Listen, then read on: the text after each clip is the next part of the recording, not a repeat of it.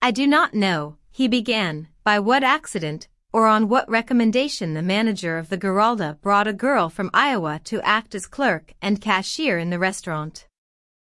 The new cashier had lived in a town where there were differences in social standing, but no recognized distinctions, after you had left out the sedimentary poverty-stricken class.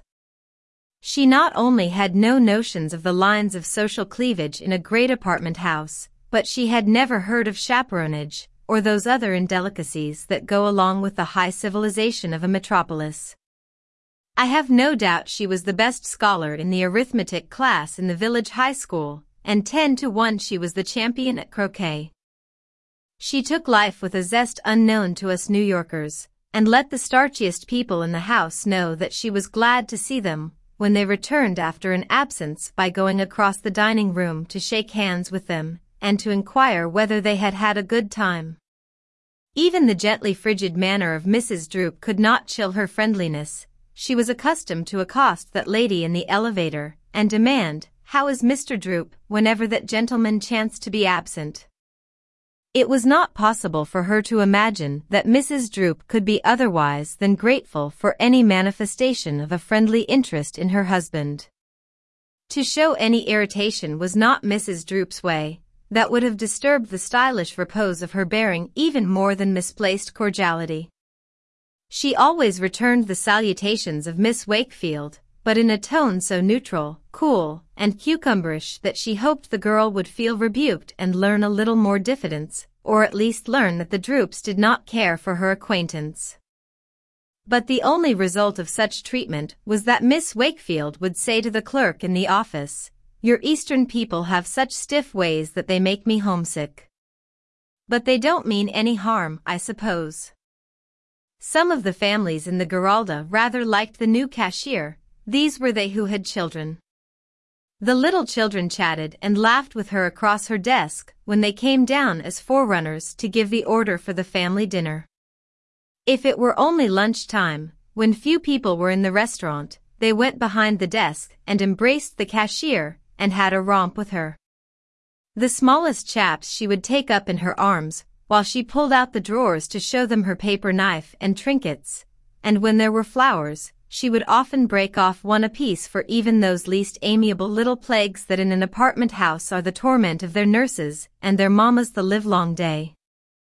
This not only gave pleasure to the infantry, but relieved an aching which the poor girl had for a once cheerful home, now broken up by the death of her parents and the scattering abroad of brothers and sisters.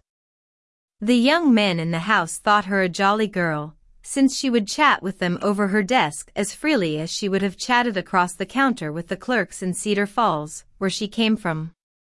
She was equally cordial with the head waiter, and with those of his staff who knew any more English than was indispensable to the taking of an order.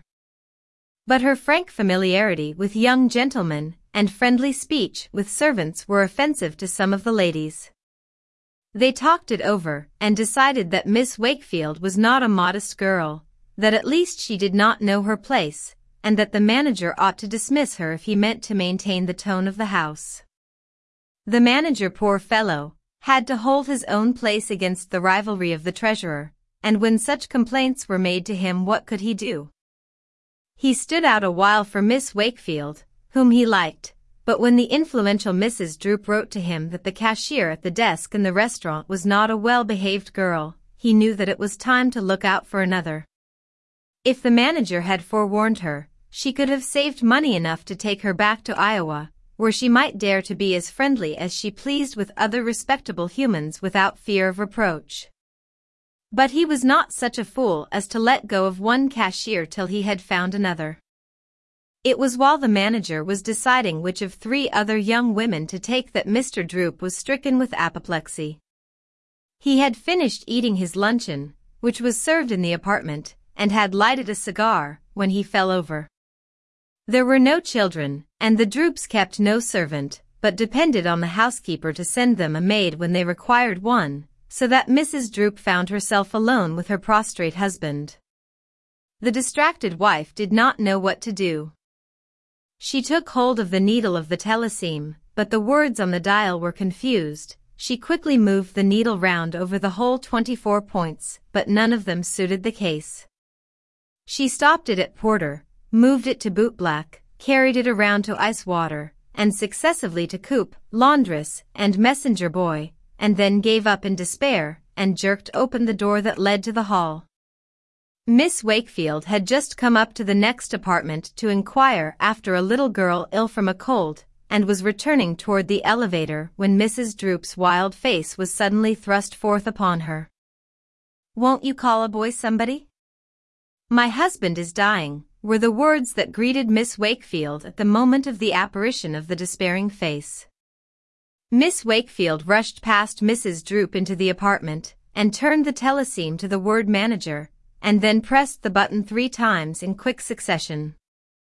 She knew that a call for the manager would suggest fire, robbery, and sudden death, and that it would wake up the lethargic forces in the office. Then she turned to the form of the man lying prostrate on the floor, seized a pillow from the lounge, and motioned to Mrs. Droop to raise his head while she laid it beneath. "Who is your doctor?" she demanded. "Dr. Morris, but it's a mile away," said the distracted woman. "Won't you send a boy in a coupe?" "I'll go myself, the boys are so slow," said the cashier. "Shall I send you a neighboring doctor till Dr. Morris can get here?" "Do, pleaded the wife, now wildly wringing her hands. Miss Wakefield caught the elevator as it landed the manager on the floor, and she briefly told him what was the matter. Then she descended, and had the clerk order a coupe by telephone, and then herself sent Dr. Floyd from across the street, while she ran to the stable, leaped into the coupe before the horse was fairly hitched up, and drove for Dr. Morris. Dr. Morris found Mrs. Droop already a widow when he arrived with the cashier. The latter promptly secured the addresses of Mr. Droop's brother, and of his business partner, again entered the coupe, and soon had the poor woman in the hands of her friends. The energetic girl went to her room that night exhilarated by her own prompt and kind-hearted action. But the evil spirit that loves to mar our happiness had probably arranged it that on that very evening she received a note from the manager notifying her that her services would not be required after 1 more week. On inquiry the next day she learned that some of the ladies had complained of her behavior, and she vainly tried to remember what she had done that was capable of misconstruction. She also vainly tried to imagine how she was to live, or by what means she was to contrive to get back to those who knew her too well to suspect her of any evil. She was so much perplexed by the desperate state of her own affairs that she even neglected to attend Mr. Droop's funeral, but she hoped that Mrs. Droop would not take it unkindly. It was with a heavy heart that the manager called Miss Wakefield into his office on the ground floor in order that he might pay her last week's wages. He was relieved that she seemed to accept her dismissal with cheerfulness. "What are you going to do?" he asked timidly. "Why, didn't you know?" she said. "I am to live with Mrs. Droop as a companion, and to look out for her affairs and collect her rents. I used to think she didn't like me. But it will be a good lesson to those ladies who found fault with me for nothing, when they see how much Mrs. Droop thinks of me." And she went her way to her new home in Mrs. Droop's apartment, at the end of the hall on the 6th floor, while the manager took from a pigeonhole Mrs. Droop's letter of complaint against the former cashier, and read it over carefully. The thickness of the walls at the base of so lofty a building made it difficult for daylight to work its way through the tunnel-like windows, so that in this office a gas jet was necessary in the daytime. After a moment's reflection the manager touched Mrs. Droop's letter of complaint to the flame, and it was presently reduced to everlasting illegibility.